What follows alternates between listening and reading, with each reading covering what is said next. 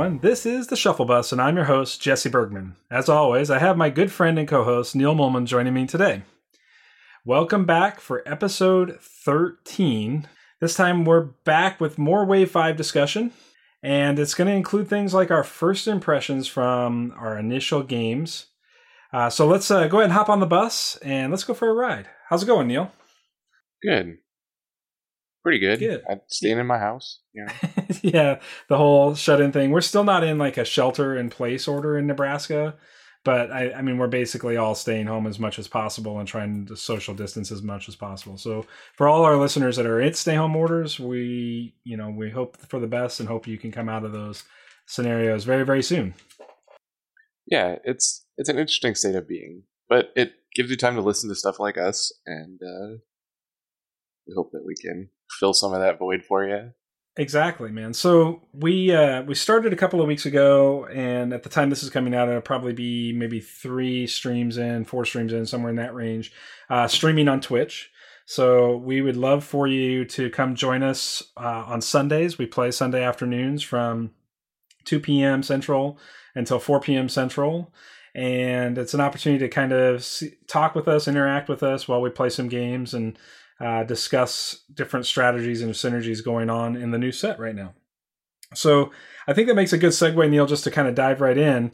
So tell me, what are your first impressions of Wave 5? Obviously, we just got the complete set. We haven't been playing with the complete set yet, but the early impressions based on, I would call it 85% of all the cards out there? Yeah, I mean, what you and I have been doing on the stream anyway, has made me feel like I don't think there's going to be like a whole new archetype or something. Like we're going to kind of stay where we were in Wave 4, but some of the bots will be different, some of the cards will be different, but for the most part, like those same kind of archetypes are where we're at. Yeah, I want to make one comment on that. I know we don't have a ton of data on it, but our first matchup that we played on stream was actually your Fort Max deck in its first iteration against my Airstrike Patrol list that I ran at PPG Orlando. And man, Fort Max made that 4-white aggro list just kind of bad, like really bad. Well, I also didn't miss on the bot mode ability ever against you. That's true. So that helps a lot. Yeah, it does. Yeah, Fort Max is an interesting guy. I mean, I think he like probably loses pretty bad to like Galaxy because Galaxy is essentially the same as him, only he gets to play 2 other men. I'm not sure. Like that deck's fun to play. And the biggest takeaway I had from our games is just like I thought it would, that having the heads like screws up the turn order. And even on stream, like we've done it wrong a couple times just because it's so new. And the one that comes to mind the most for me that I thought was really funny was like I thought I was going to lose, and then I remembered that my Quake was going to leave his head behind, and I got to Inferno Breath you out. Right? Yeah. I mean, those are the kinds of things that we're talking about when we discuss this sort of interaction that's occurring now in the game, because I honestly, like, I don't know how many times I even made mistakes in our early games of like, I don't know, I was looking at your Quake. I'm going to use that same match as an example. I'm like, oh, Quake's got 8 health. Okay, I can just like smack him down. But oh, wait a minute, he's got a head that gives him 2 health. And so it's really easy. And I think Octagon's some of the culprit there, but I also think that it's easy to just like offset that with, oh, wait a minute, like there's this head that does this other thing that I'm not thinking about either. Yeah, I mean, I'm happy to have a way to play games that is, we can not just go to the same place, our local hobby store is closed or anything. I'm happy to have a way to play games over the internet, but I really dislike playing on Octagon. Yeah, I feel you also, there. Like, it is rough. after I just said it out loud, I realized that I cheated you with the Inferno Breath because the head is too small to actually tap to Inferno Breath. Yet again. Well, that's all right. I cheated you on like the repeated attack into your Cerebus on stream a couple of weeks ago. And I watched the Vector Sigma stream last night on YouTube, and they did the exact same thing. It is so easy because you think you're in this mode of like, oh, I'm just going to flat out attack. We've been playing the game for 2 years, and you just like both players just assume it works like it works because we've been doing it that way for so long. But I find it very interesting. Like I think it's cool. Like I haven't made a deck with more than one head guy yet, but I want to kind of just to see like if leaving those guys behind is actually very important because I don't know. It lets you play a couple cards in between losing, I guess, instead of just getting pummeled by 4 guys. I mean, your guy probably you'll get to take a turn, and then your guy will probably die on the next attack. But yeah, that's true. I think just kind of going back to that Fort Max Airstrike Patrol deck. I don't think that the game that I cheated you would have changed the outcome, but it definitely would have changed the fact that after the wheel, I wouldn't have had one Airstrike Patrol guy to fight you. I would have lost my first Airstrike Patrol, which in that case would have been Night Flight. But I would have still had Tailwind and Springer to finish off your head. And so it's interesting to watch how that works out, and that those heads really do change the way the game is played. But I'm with you in that I'm not sure it actually counts as a full archetype change. So What I mean by that is, like, when you're playing your Quake, which is a 3-wide, well, 4-wide? 4-wide Quake deck. It's a 5-wide. Well, if you count the head, right? No, it's 3 airstrikes, a hook, and a Quake. Okay, so it's actually then with the head like a 6-wide, but kind of, yeah. But it doesn't that head really is like making it like a 5.5 wide, right? Like, and in some games that mattered. Like in our short limited amount of testing, in those games it mattered. I know that the social groups are all afire with Windsweeper and Skytread, and we had a deck on stream last Sunday with that, which would have been on roughly the 5th or something. But anyways, that deck seems like it might be kind of a neat 3-wide control type archetype. I just think both those guys are good. Sky Shadow, both, like, obviously you play the whole package, the 15 points of Sky Shadow. I think all those cards are involved in Sky Shadow are good. I think that Windsweeper is one of the best bots that they printed in this set. I don't know that he's good enough for like tier 1 constructor or whatever, but he's very good. Yeah, I mean, I think that'll be he's like the Slipstream we always wanted.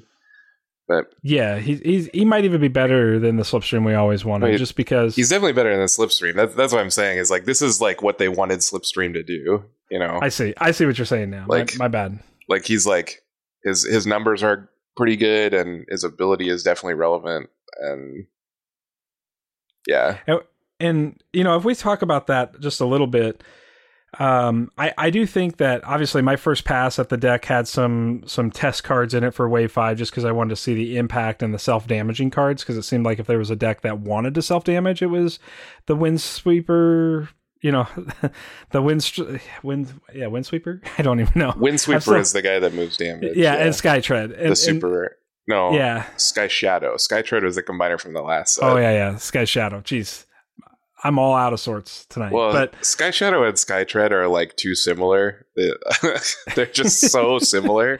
Can we go back to like, it's just like Wave 5 plane tank combiner guy, because we had this problem with all the weapons in Wave 3. But yeah, you know, I think this will be, I'll be curious to see how this sort of meta evolves, because I do think that it will evolve. You know, I mean, I watched a match last night where the Galaxy Prime list, Dan was running a new Galaxy Prime list, and he had Braun in the list, and he had updated it, the battle cards to Wave 5 as well. And he was having a lot of success with Braun on stream.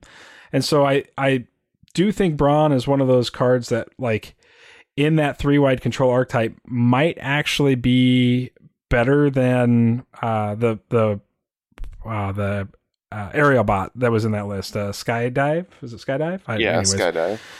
So I do think that, like, when we talk about lists and we talk about the evolution of lists, I think we're getting to a point now where the card pool is becoming large enough as a whole, both bots and battle cards, that the impact of, like, the percentage value impact of each set reduces substantially, right? Like when we went to wave 2, we just essentially got 50% more cards, right?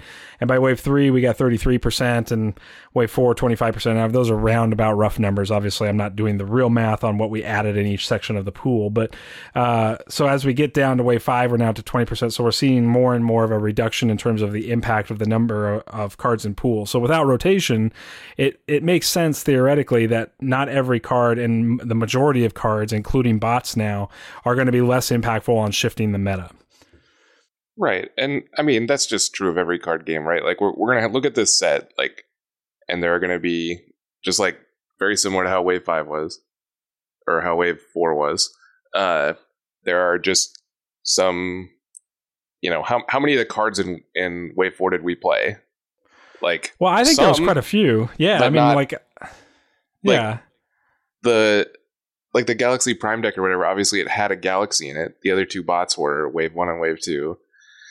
And it had some battle cards, but like the core ones that you just had 3 of were still wave 1 cards. So, but if we really talk about wave 4 as a meta shifter, because I think it was, I think we can all agree to that you get into a position where, you had Galaxy Prime, you had Airstrike Patrol, you had, to a little bit of a degree, certainly didn't have the great tournament results, but Octone, and then you had the Springer deck that kind of emerged and Springer in multiple forms. When you start talking about that, we really had, arguably 8 bots that were pushing tier 1 competitive levels. Springer is like probably the most powerful bot in the game. Tailwind is also absurd, and then Galaxy and Jetfire are both absurd. Like that's kind of the difference that I see between these sets, is that I don't know that there are as many like I don't think we're gonna have this list going into wave 6 where like, oh yeah, wave 5, like these characters all of a sudden became the meta. I don't think they will. I think we're still gonna be playing Galaxy and stuff because they don't want to go over the top of that. But I agree completely with what you're saying. So that's where I'm kind of talking about when we talk about these this evolution. There were 52 bots in wave 4, and we could probably even include Captain Jetfire in this argument. And so when you start talking, he's about definitely better than Octone. Right. So even if we leave Octone off the list and we just say Jetfire, Galaxy Prime, Airstrike Patrol, which we can count 2 out of wave 4, you've got Springer. We're talking 5 of the 52, 10% of the characters inside of wave 4 made their way to the tops of tournament outcomes. And I'm not sure that what I'm seeing right now out of wave 5, we will see even that number of bots supersede that. I think there's 1 or 2 gems. I agree. I don't think that we will. If these bots get played, it'll be in a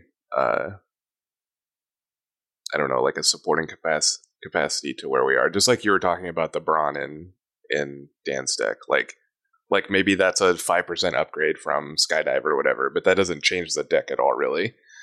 The deck still functions in the same way, where it, uses its little guys to buy time and then just wins off immense power of Galaxy.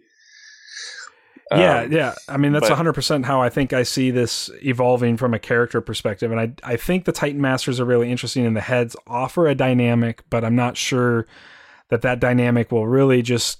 I'm not convinced yet. We're still very early in testing, but I'm not convinced yet that dynamic really shifts the game in a different direction. I think the game is still sitting in a very similar direction. We just get this ability now to play with the essential star value of our bots, which creates some interesting potential synergies and combos, but it's whether or not that's meta defining yet, I think the jury's still out. And I'm starting to lean more towards probably not. Like, it's going to feel more like the Rise of Combiner stuff where we're going to spend a lot of time playing that, but at the end of the day, the best lineup in that meta will still be a 3-wide control list, and most likely the Wave 4 3-wide control list with maybe a Wave 5 bot in that second position over the Wave 2, aerial bot. Right, and I mean that's very similar to what happened even in, like, between Wave 3 and Wave 4, we just kind of replaced the core guy of the 3-wide control with Galaxy. But, yeah, I mean, there was another big shift that happened there, though, with the banning of Press the Advantage, right? So, like, the game really, really kind of changed its whole sort of general attitude when PTA got banned, because I think up to that point we were really looking at Gen Con certainly shows that, like, even at that particular stage when we had battle masters, like aggro battle masters, and 4-wide aggro was just like the tops because of the consistency that PTA gave those Autobot aggro lists. And with the PTA banning, we saw the pendulum swing completely the opposite direction with what we saw at the EI, and even pre-qualifier season, like with once PTA got banned after the qualifiers, like we just saw Shockwave rise to the top instantly until we got Galaxy Prime. So I don't know if we'll see any bans. I don't know if they even have any cards on their radar right now that are potentially problematic. And if we don't, assuming that we're not going to get any bans, which I don't think there's any cards in my mind that really stand out as needing to be banned right now, then I think we're going to see a meta that doesn't shift as much as it has between Wave 3, end of Wave 2, and end of Wave 4. Well, I'll tell you one thing. Now that they have completed this set, it's going to be really hard to play aggro into a world of tripwires. Yeah, the card is absurd. That card is really designed to shut off the airstrike patrol, right? Like, I mean, that's what we're really looking at. It is funny that, like, not only does it make just aggro in general difficult, but it just it allows you to put a target on the patrol leader if you're up against airstrike or trucks or whatever stupid patrol. Yeah, I mean, you just get to tap them and attack them because they only have stealth while they're untapped. Yeah, I agree with you that I think it's going to make the wider strategies less impactful. And whether or not that's a methodology to trying to reinvigorate 3-wide aggro, I don't know. I mean, I played a 3-wide aggro cars list against you this last weekend on stream, and my lineup was 2 guys we know very well, which is Cliffjumper and Wheeljack, and then the middle bot was Windcharger, who's the new bot from Wave 5, and I like Windcharger. I'm very impressed with Windcharger. He synergizes extremely well with Cliffjumper, but it still didn't get there, right? Like, he's not impactful enough. I think that was a poor matchup for you because the aggro decks lose to decks that are wider than them, and I was 5 wide, so technically 6 if we count the head, right? Right. And you were just doing ancillary damage of 1 damage to all my bots every time something died. So because Quake was just triggering left and right, which is the whole purpose of that deck. And I do wonder if that's a situation where if that sort of deck emerges, whether or not you see something like a Bumblebee Legendary Warrior kind of reemerge. I don't think that deck could possibly beat a Galaxy deck in a million years. I just it's never going to do 21 damage through Quake ability and crappy little 3-power attacks. So I don't I don't know how it could ever win in a real meta. It's fun though, man. It was to just to chain your guys dying into the damage. Yeah, it's really oppressive, and it makes for some difficult decisions to play around for sure. Quake makes you consider how bad do you want to kill something right this second. You have to think almost 2 or 3 turns in front of you. You should be doing that to some degree anyways, but Quake really makes you think about it, because you have to think about the order of attacks that your opponent's going to give you and how that's going to play out if you offer up a bot that's low in health, maybe to begin with. Because sometimes like you would play aggro in a way where you're like, oh yeah, well this guy's definitely not going to die to the next attack, whereas if I offer up this guy, he's just going to die to the next attack. And so I'm going to give you my guy that has no damage on him now to soak another attack to keep more offensive firepower on the board. And Quake just kind of says, I don't care about any of that, and stops that whole sort of thought process when you're playing. I think there will be a lot of people playing Quake. He's fun. It's like he's good enough to beat a lot of casual decks, and like people like playing on the like axis that's not like the normal axis. So I think that we will see a lot of Quake at kitchen tables and at locals or whatever, but I don't think he's actually very good unless there's some kind of weird sideboard thing against wide aggro that I already think you don't want to be in this meta. Yeah, I agree. So I think that leads into a good conversation. I mean, obviously it's way too early. And we know that, we don't have enough data against what we would call the wave 4 meta decks to really understand whether or not anything is super duper like on par. But when we look at this set and we look at the development of it and we look at the games we played so far, what is something now after playing your first games that you're really excited to try? Is there anything? I still love Perceptor, man. I played him in that aggro deck, and it just feels super good to flip him every time. Like, it's just like 100% upside. Just like draw 2 cards, make him bigger, and he's really good. And he's really good at finding your showing offs, right? Like that's just something he's super good at. Obviously, he just draws a million cards, so like you're gonna see the showing offs more often. I mean, I don't know how many times in the one matchup we did, I think this was 2 weeks ago, where Perceptor in a best of 3 ended up at +7 or something like that, +6. I think 7 is like his normal mode when he attacks. Like you have enough flipped cards in your deck that you can get him to 7 easy. And it's I think only that's 2 flips, 2 alt flips, 4 flips total. 4 flips, right? Yeah, I was more under the impression I thought he might be a bot that ended up with 2 extra cards on him before he died. But what I'm seeing instead is something different, where he has the opportunity to get much larger than that. He obviously doesn't have the health pool of somebody like a Galaxy or a Jetfire, but he just has enough punching power that I think he could punch through those decks too. So I think Perceptor as an aggro card might actually be tier 1. He might be good as a control card too. Yet I just haven't done it. It seems harder to figure that out. But all right, so yeah, obviously we've built Perceptor as an aggro list, and when we start talking about Perceptor as a control list, I agree with you that it's a lot more difficult to find value in Perceptor, at least at this stage. I'm not seeing the value in him as a control character. All Perceptor is value. He is the ticket to Value Town. Well, but sure, but it's in card value, and you can do that in aggro, yeah. You can do that in control, and which one's going to win you the game faster. Right, and he just has this problem where, like because of the nature of three-eyed control, and because we have these, 4 and 5 star bots that are as good as, the 6 and 7 star bots, you're always going to have space for a Galaxy Prime in your three-eyed control deck. Just, if we had some really good, either very good attacker or very strong defender 6 or 7 star bots, then maybe these, a guy like Nemesis or Perceptor with a 4-star head, some 12-star guy could go back to being the core of your three-eyed control deck.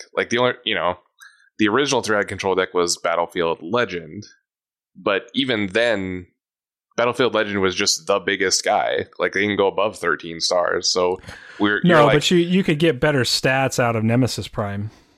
And of course, in early Wave 1, it was just Nemesis Prime and Battlefield Legend. They won because it was the two proverbial biggest bots you could actually field at the time, right? So, right. The nature of the like modern 3-eyed control deck is just like you're like min-maxing, right? You're like, I want to have the biggest, awesomest guy, and I want to have the most speed bumps to protect him. And because our speed bumps at 4 and 5 are just as good, if not better, than the 6 and 7 ones, there's always going to be space for a Jetfire or a Galaxy.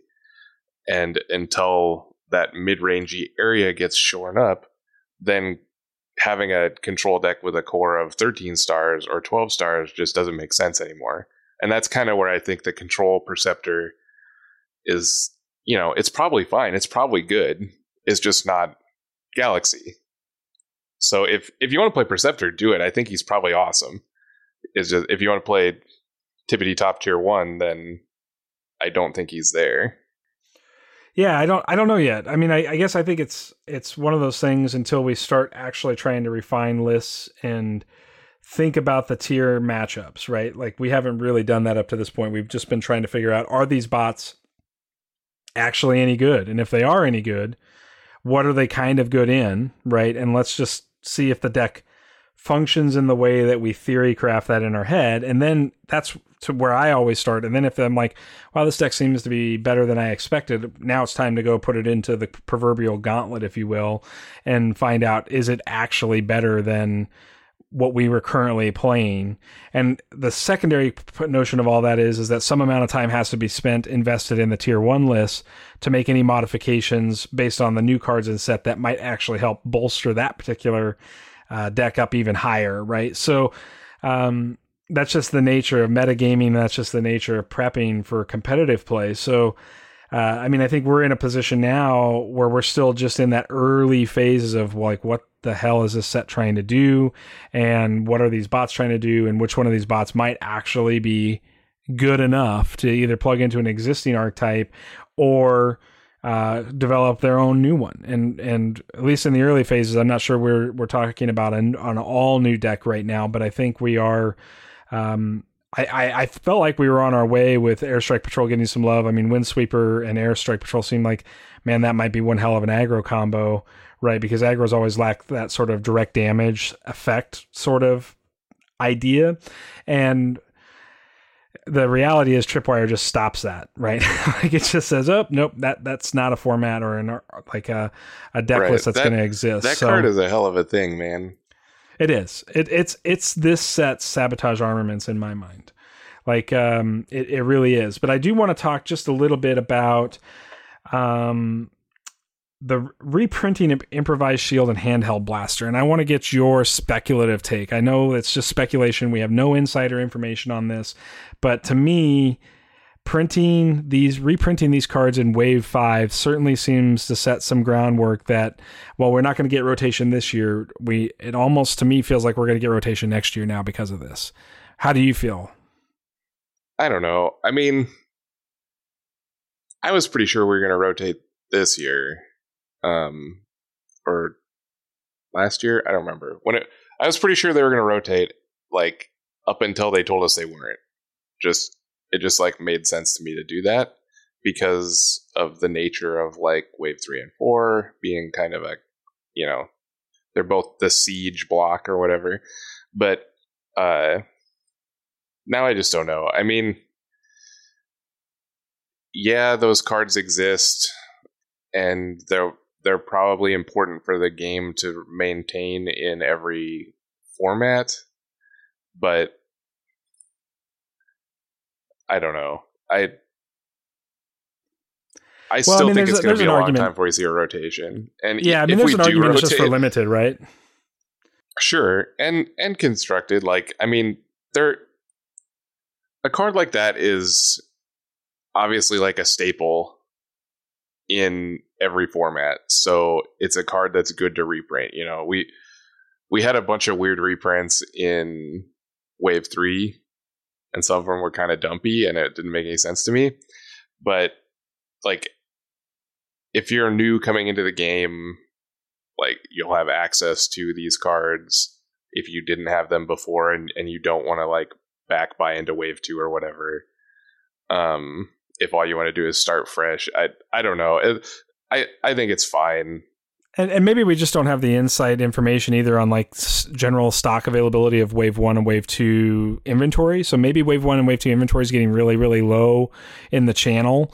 And so maybe they went, you know what? Or maybe they just made the speculation that wave 1 or wave 2 inventory would get really low in the channel by now. So they're like, well, if we print it in wave 5, at least these cards don't become like super valuable commons in that sense of like they're required in every deck. And so every player has to go out and spend, I don't know, $5 for a set of commons of each one or something.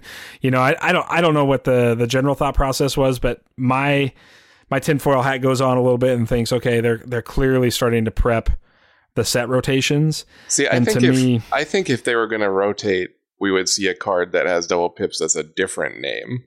Like, you know, they don't want to have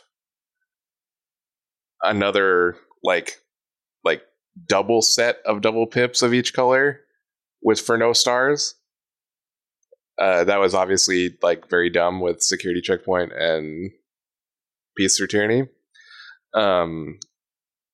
But if they were gonna like, it would be more of an indicator to me if they printed like a different card with no star and a double pip in a set, because you would never want like the set of 3 of them together. Like that, sure. That would indicate it more to me than reprinting the thing. But I guess I look at it and go, well, if I think I understand their design philosophy, and we've had some conversation with the team at Energon Invitational regarding double pip cards. We talked about it a little bit with them in Philly.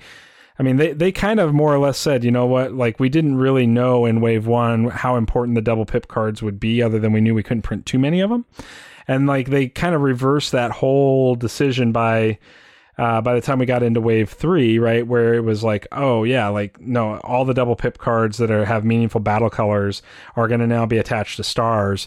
And so to me, like if I was purely speculating on rotation and just, again, there's no information here, it's just speculation, and I can either be told a year from now that I'm completely wrong or be like, wow, I look like Nostradamus here. But I think what they're prepping for is to get rid of the Security Checkpoint Peace Through Tyranny and reduce the number of double pips accessible to deck builders without expending stars. In general. And so because of that, I think that the first thing you do if you're going to build a set rotation where like we're going to pull wave 1 or wave 2 out, or maybe both out, is do this with Handheld Blaster and Improvised Shield.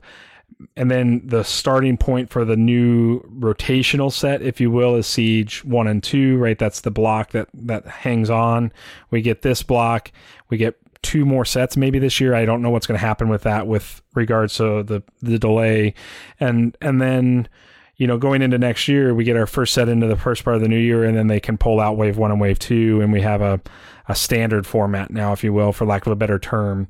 And then we've got, you know, the legacy expanded format, and then they never have to print another double pip card in that format either, right? Because they get themselves into a position where if they print new double pip cards, then the legacy format automatically starts to get those, right? Like it's all of a sudden you've got, you know, 3 different named double pip cards in each color set, and it becomes a problem. Yeah, I mean, the thing about the double pip cards is like, if we went to this potential rotation and they had some kind of legacy format that includes all sets, like if everyone has access to the 9 double pips, does it really matter? Like, over a large number case of games, it should even out. And if we're talking about a legacy format, you know, does it matter if they're more powerful? Like, does it matter if Metroplex is a little better because he has more doubles? Like, I don't know. This is all speculation. It's probably meaningless. But I hope that there is a rotation, because I don't know. I'm sick of getting Security Checkpoint at that.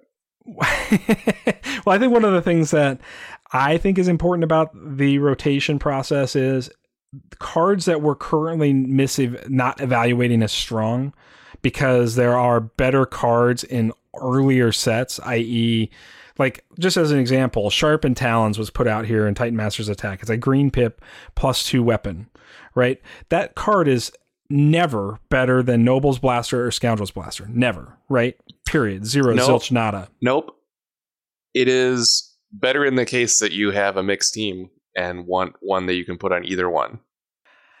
You can't say it's 100% better. There's going to be a time. 99.5% of the time it is better. It's very rare that you will print a card that's literally worse than another card. Sure. There will always be some stupid corner case. Okay. Barring this, like, 0.5%. Because you can put Sharpened Talons is better. on an Octone. You can't put either of the other things on an Octone. Sure. Yeah. Okay.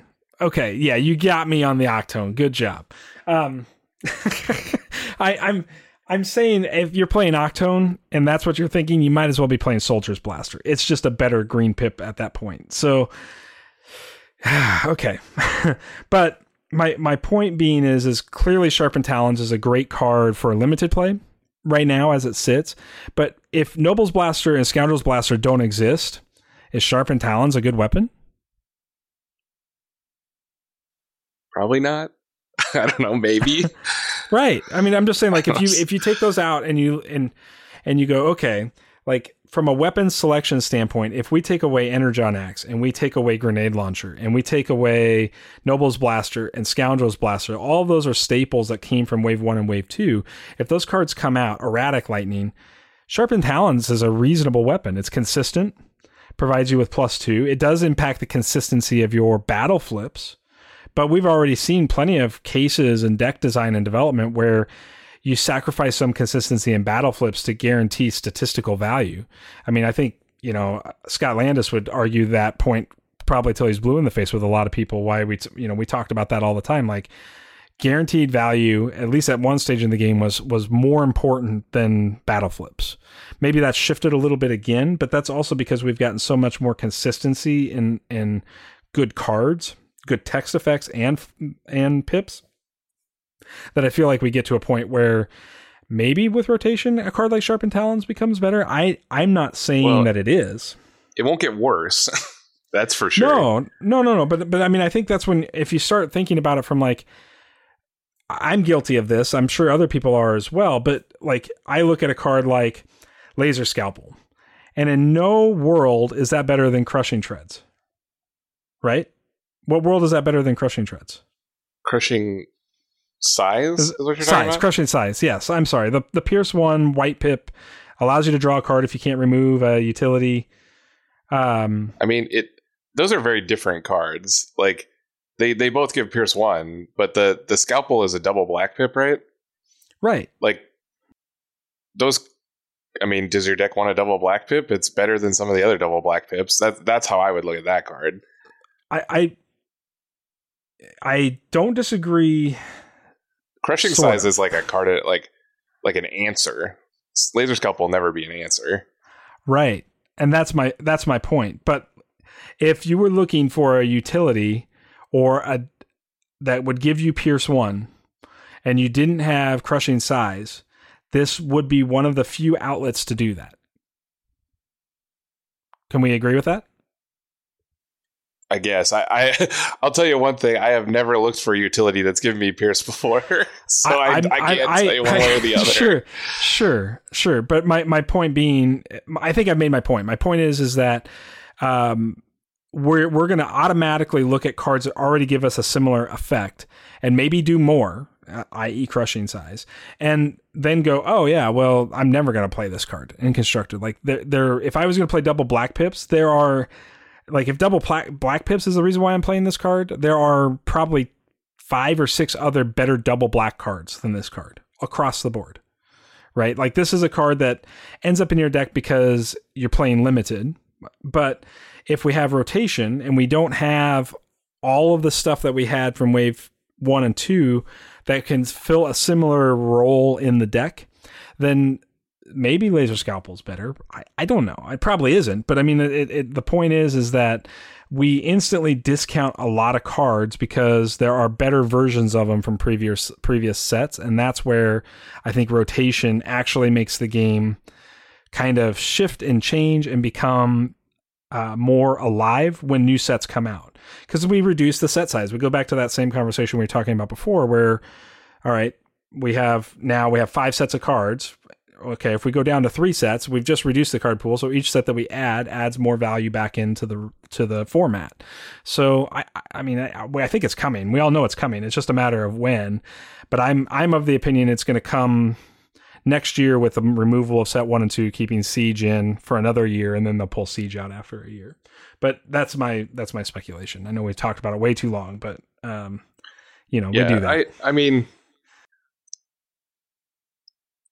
it will be good for the game. It's good for every game. Like people get all upset because they're like, "Oh, my Wave 1 cards are going to go down in a bunch of value," and that if the game dies, that'll happen, I guess. If the game doesn't die, that never happens. But yeah, I mean, Modern Magic has more expensive cards than anything you're going to find in Standard, right? I mean, just in general. And there is there's 15 cards in every set of Magic that are good in Standard and are valuable, and then when they rotate out of Standard, they lose value because they're not good enough for Modern. But if you're actually interested in that and you're, somewhat savvy about it, you know which ones are going to hold value and you know which ones aren't. And it's not like they're going to come out of the woodwork and just surprise ninja you and be like, well, now Wave 1's rotated out. I hope you sold all your Peace Tyrannies. Ha ha ha ha ha. Like they won't do that. Like, right. And if Legacy becomes a staple format and part of the competitive sort of rotation, then Peace Tyranny is only going to get more expensive on rotation. It's not going to get less expensive. Right? It'll go down.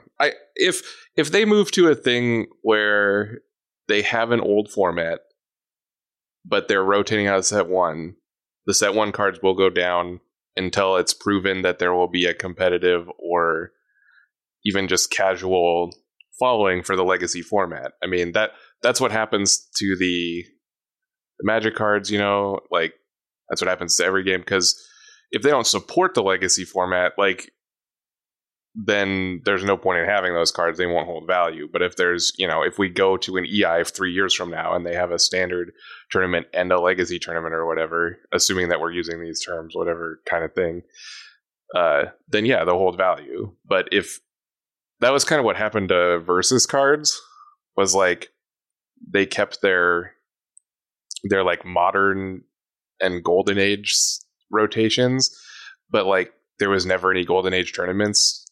So the Golden Age cards all just didn't matter. You just played that with your friends if you wanted to, kind of.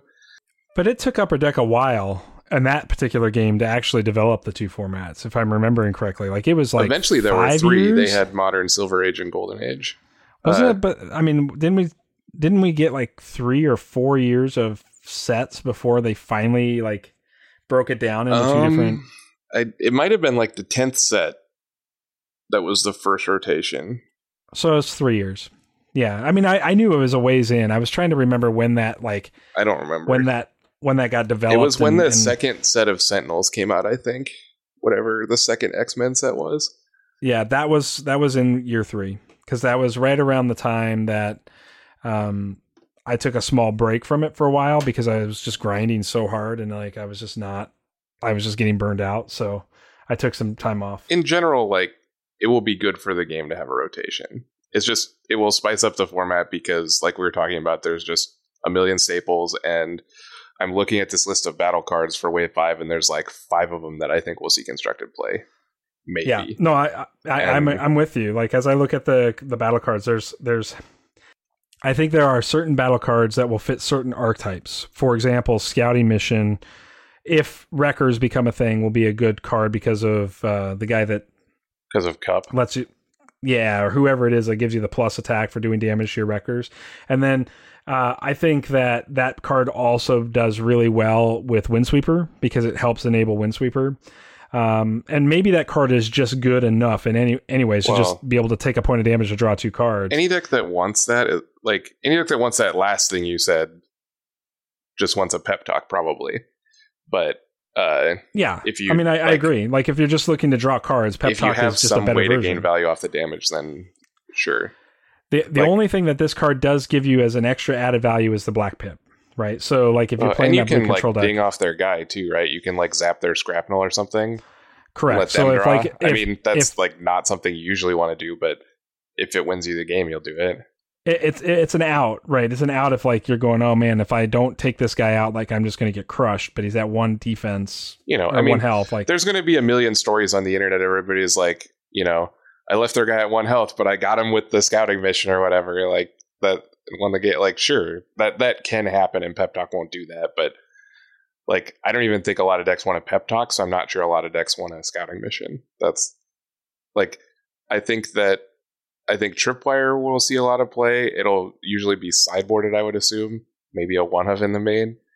Yeah, I can see that as well, just for response to Airstrike Patrol aggros. Just and literally any 5-star guy. Like it just takes a turn away from your opponent. It also just like knocks out their well, I guess it wouldn't do much for their heads if it's just head on guy, right? Because you're just going to tap the head and then like probably still smash it. I think that Counter Espionage will see a lot of play because I just think that card's very good. Yeah, Counter Espionage seems really solid. I think that it's possible that Hold the Line is very good, though Hold the Line is less good now that Tripwire has been printed. Like they kind of do the same thing.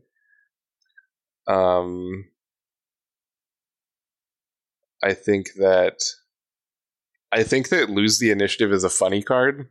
I don't think it'll see any play unless people are like they just want the orange, black, green, and they're playing around the Counter Espionage, so they want a split of Lose the Initiatives and whatever the Wave 5 card is. So that's about it. I mean, I think the list is done now. it's pretty narrow. We kind of went about this and talked about it. If you listen to the card Traveling Transformer, Quagmire is very powerful. Yeah. I mean, like we talked about this a little bit, or at least I kind of went off on it on the Traveling Transformer podcast with Dan a few weeks back. If you're not following Dan on that podcast, you really should. He does a really nice show, and we had a ton of fun with him, and we're super thankful for him bringing us on. But I just kind of went off on a little bit about like how this battle card set doesn't really evolve my battle deck that much from where I was at. And that seems to be, I mean, we're saying the same thing. There's 4 cards out of the, proverbial, and there will be like fringe playable stuff. Like I was playing that Metal Keto card in the deck because it wanted different pip colors or whatever, and it's blue, orange, black, right? Yeah, I think cards like that. I mean, like it still turns on Airstrike Patrol, which is interesting. So I think like that card. Well, one doesn't because it doesn't have a green on it. But Metal Keto doesn't. You're right. Metal Keto is black, orange, blue. Orange and blue, right? Yeah. But it only like gives you. It has the like range specialist melee type thing, so it only gives you the one of the 3 colors. Right. When you flip it. But it still counts as those colors for cards that care about color effects. Right. So, I was playing it for the Fortress Maximus flips. Trigger. Right. Yeah. So I will say this. I've looked at. I mean, I think it wouldn't be a good Shuffle Bus episode without talking a little bit about our boy Megs. How do you feel about this new Megatron? He's fine. He has the potential to be the actual biggest attacker on turn 1 with no cards played. That's true. Because you could put the like bold head on him and have thrust and like flip him so he becomes 7 attack plus the bold and then plus 3 from thrust. Like he's actually slightly larger than Optimus or Jetfire. I don't think he's as good as either of those cards if you're trying to win a long game, but if you're going for the literal most like biggest attack on turn 1, he does it. Yeah, he definitely does. I think he's cool. Like the Optimus and the Megatron both are just kind of meh. They're not rares. Which is fine. Like we've had, a bunch of super rares and rares of these guys, and they're all very good. I think one thing that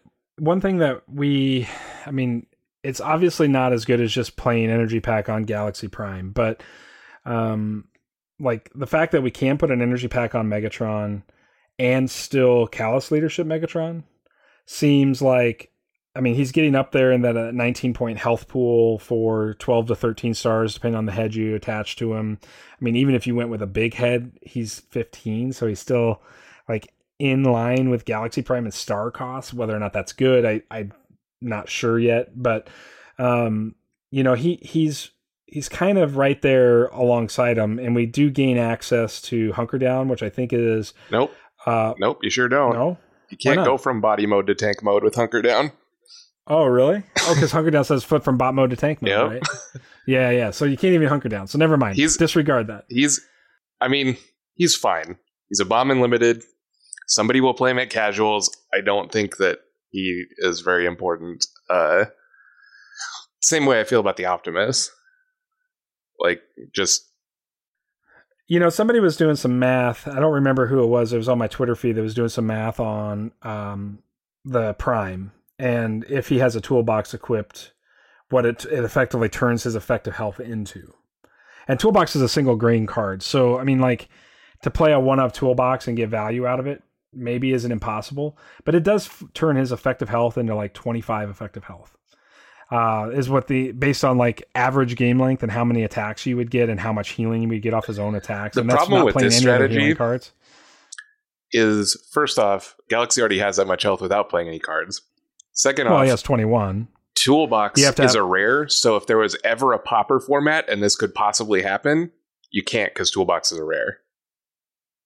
Like, he just doesn't matter. Like, they're fine. Both those guys are going to be bombs unlimited, I think nothing else. I think maybe this Optimus with one card dedicated to healing might be okay. I think he'll be okay. Again, like, you'll see him at locals or whatever because people like Optimuses, and like, he is a big dude and has enough printed stats to win games. He doesn't excite me. Sure. No, I mean, I get that. I don't expect him to, but because you're also like totally anti-repair. Like, you believe that the repair healing strategy is bad. Just bad. Take my toolboxes. You can have them. Like, yeah, I think you offered them up already. I did. I want to trade them for High Fives. That's right. High Five is a repair card, though, right? I don't even know what it does, but it is a repair card. I don't think you want to buy into the all-in repair strategy because I think you're putting too many bad cards in your deck to try to like keep an Optimus alive. And like we said, you know, keeping Optimus alive is not winning the game. It's just prolonging your inevitable loss.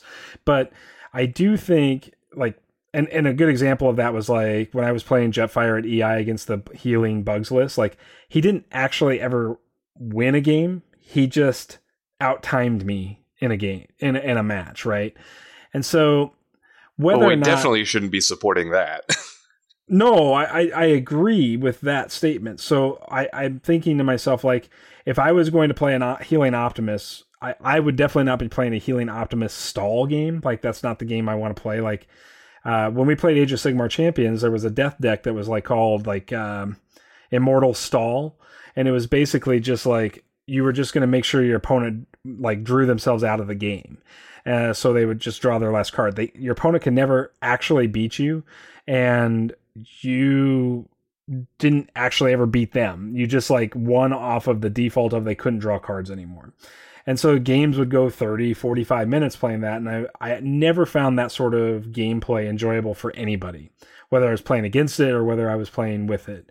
So I do hope that something like this kind of card, which is kind of aggressive, where we wouldn't have to go in on an all-in repair strategy, could give us like a really interesting sort of aggro bot, right? Like, I mean, Optimus could make a decent aggro bot with a toolbox on him.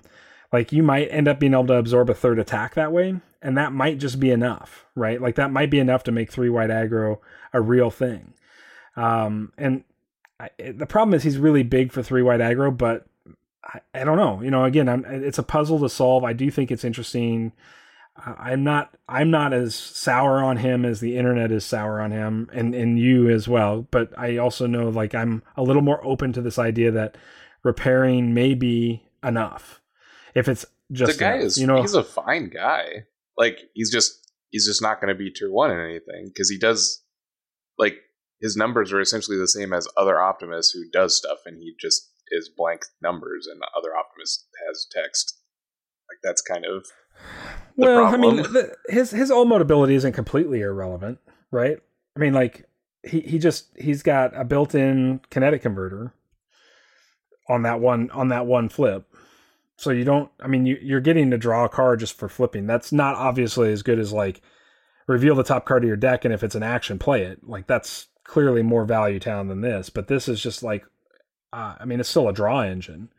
And if Cliff Jumper is good as a draw engine, he's like a third of Cliff Jumper, right? Like, because Cliff Jumper does it for all your guys besides himself, so he's like half of a Cliff Jumper. But I don't know. I'm not.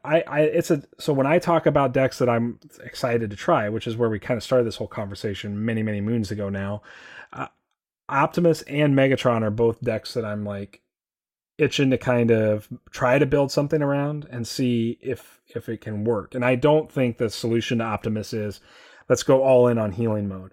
Although, I mean, I guess you could play is it Ratchet that, like, gets plus attack for healing? Seems maybe you're just gonna play 2 tall Ratchet Optimus. Yeah, that sounds really bad. It does sound really bad. But, like, at the end of the day, like, I do think that you can build a similar list to Galaxy Prime and get similar effective health pools, and not need as many energy packs in the deck. Like, you can free up card slots for other things.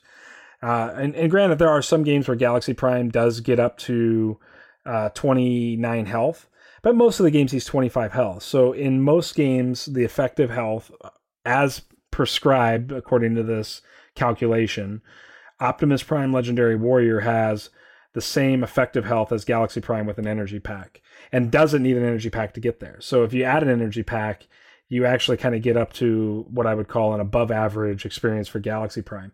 Now, that's just not true, because, like, the thing that Galaxy does is Galaxy has text on him that, like, puts energy pack into play without doing anything.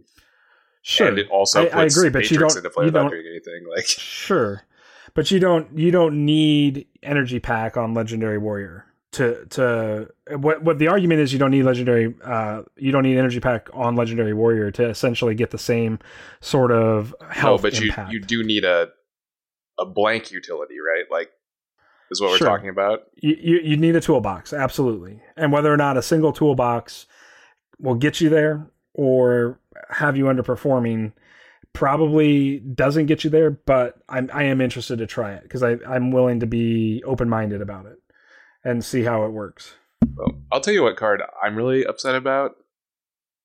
I have another excited. I have another stupid one that I'm very mad about. Okay. Is the King Starscream stratagem. Yeah, don't even get me started. What is going on with this Why card? does it do this? Like, I don't know. Like, when we first decided to start doing this, and I was watching Stefan's videos on YouTube of him playing 3-wide King Starscream. Yeah. I was so excited about it because I thought it was so cool. Like, even in that version, like, the dude he still attacks for 23 or whatever. Does he need to attack for 27? It should give him +4 health or +4 defense or something. Or, like, well, it does give him +4 health. So maybe you're misthinking the card. So I still think this card's bad. It's just so boring. Like, it's just so... It is boring. You're right, I misspoke. It does give +4 health. It just, like... It should give him something cool. It should, like, make him playable. I don't know. What I think it should have done, and I would have been okay with a stratagem that had 2-star costs on him, even if it allowed you to have a crown in your hand to start. Like, that's the biggest problem with King Starscream, right? Is like the consistency of having the crown get planned on top to value.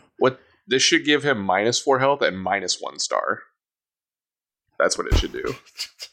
I'm not sure that King Starscream is good at that, man. Like, I don't know. It just okay. It just so bothers if I me. just said, like, I wanted. This is just like the stupid Volcanicus thing. Like, if I said I'm going to give you a bot that's 6 attack, 11 health, and 1 defense for 12 stars, you tell me that's the worst bot in the game.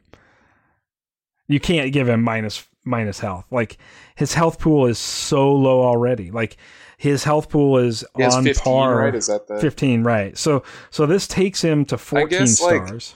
I guess it makes him kind of like an Octone, I guess, type, right? Ish.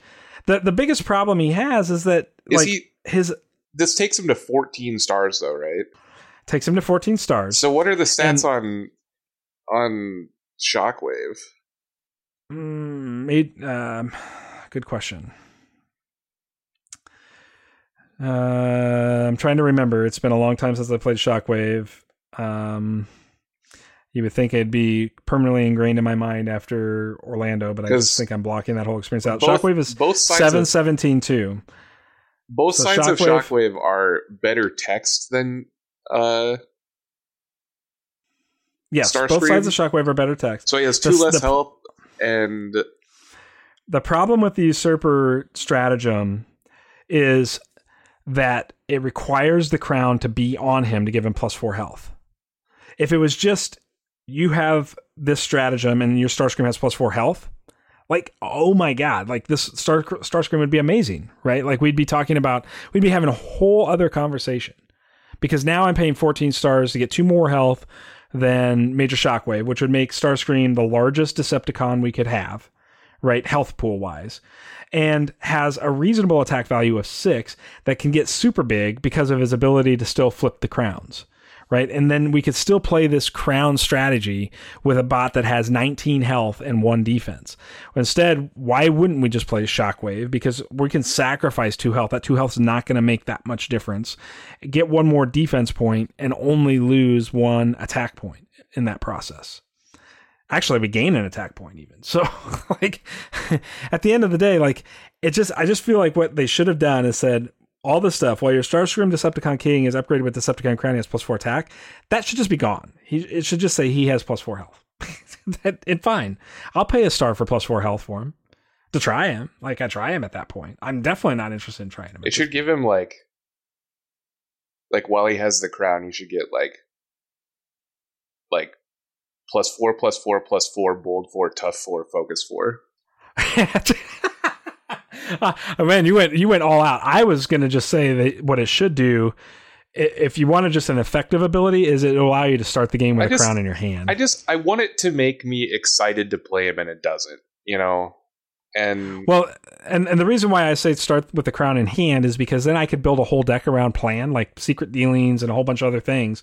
And then turn 1, first turn I attack with Starscream, I can plan the crown to guarantee the crown flip, and then get Starscream back into the mode to pull the crown back out of the discard pile and really get the engine going faster than if I'm just relying on the crowns in my deck.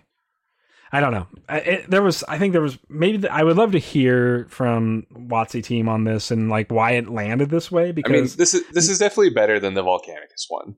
Jurassic Punch is the biggest letdown, but this kind of felt the same way to me, where like I wanted one that was going to make me really excited to play him, and it doesn't, and that makes me sad. Well, on that note, let's not forget we're running a challenge still. We've got a little over a month still. We've got till May. We were going to extend it out till a month after the release. I think we'll have to extend it because of the WotC like push, you know, so we're giving everybody a little bit more time to make Volcanicus great again. Show us your Jurassic Punches lists. You can tweet them to us. You can get on our Discord channel and share them with us in the general chat there. You can, I don't know, Facebook us, whatever you want to do, but share with us your Jurassic Punch deck list. If it can beat a tier 1 competitive wave 4 list, it will earn you a 35th anniversary Starscream. We've been talking about Starscream. It'll earn you a 35th anniversary Blaster and Soundwave set. So you will win a Blaster and Soundwave set if you can come up with the deck to prove Neil wrong on Jurassic Punch. If not, we'll have some fun playing Jurassic Punch on stream or somewhere like that. We will play your deck on stream. I mean, I'm rooting for you. Like I want Dinobots to be cool because I really like Grimlock, but I just they're not giving me the tools to be excited about the bots I want to be excited about. So it's MVG. Let's make Volcanicus great. Not again because he's never been great, but right, yeah. Make Volcanicus great for the first time.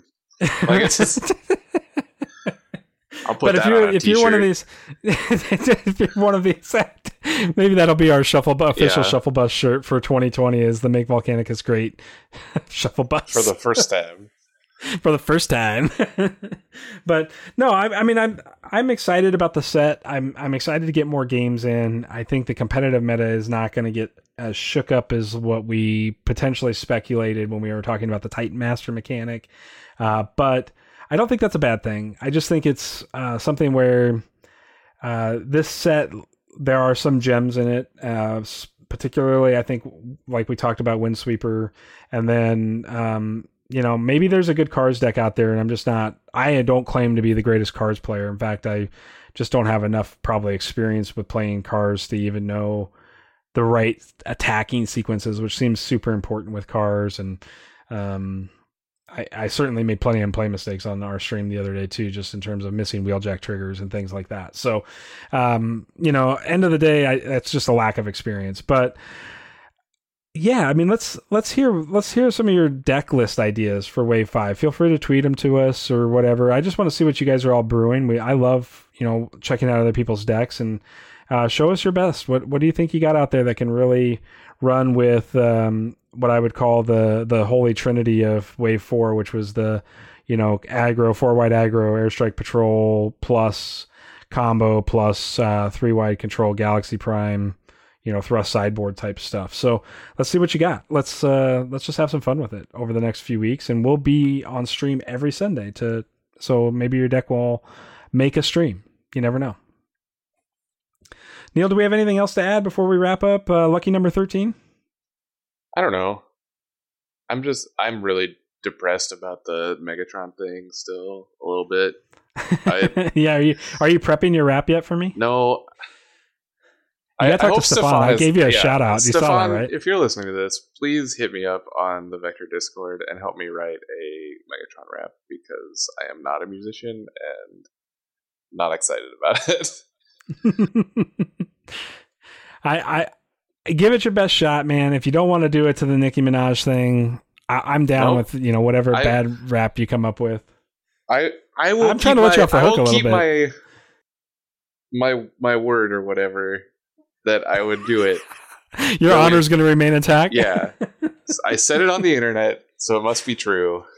Yep, it must be. But all right, I'm also not going to half-ass it. One final announcement before we sign off. Shufflebus.com is a site that we are starting to build up and build out. We would love for you to visit it and give us your feedback on it. If you love our content, whether it's the Twitch stream or whether it's the pod, the easiest way to support us, we're not building Patreons over here, things like that. The easiest way to support us is to buy your Transformers singles from us right off TCG Player. And there's a link right on the shufflebus.com to our inventory. If you buy stuff from us, we need your ratings when your product arrives and is in good condition. It helps us expand our inventory on there so that we can give you all of the cards that we have in our inventory. And it's obviously be super appreciative if you would consider us for your purchases. So that's my last sales pitch spiel. I'm not very good at those things, but yeah, that's how we support everything that costs money to do in this game, which is things like podcast hosting and website hosting and the equipment for the stream and how we upgrade the stream. All of that stuff comes from your support. So let's sign off then, Neil. Let's bring this bus to a stop, and we'll be back in a couple of weeks with episode 14, and maybe we'll have some more to talk about. Come see us on Sunday afternoon, and yeah, please come hang out with us. We'd love that. So All right. Thank you, everybody. Thanks, We'll see you guys. soon.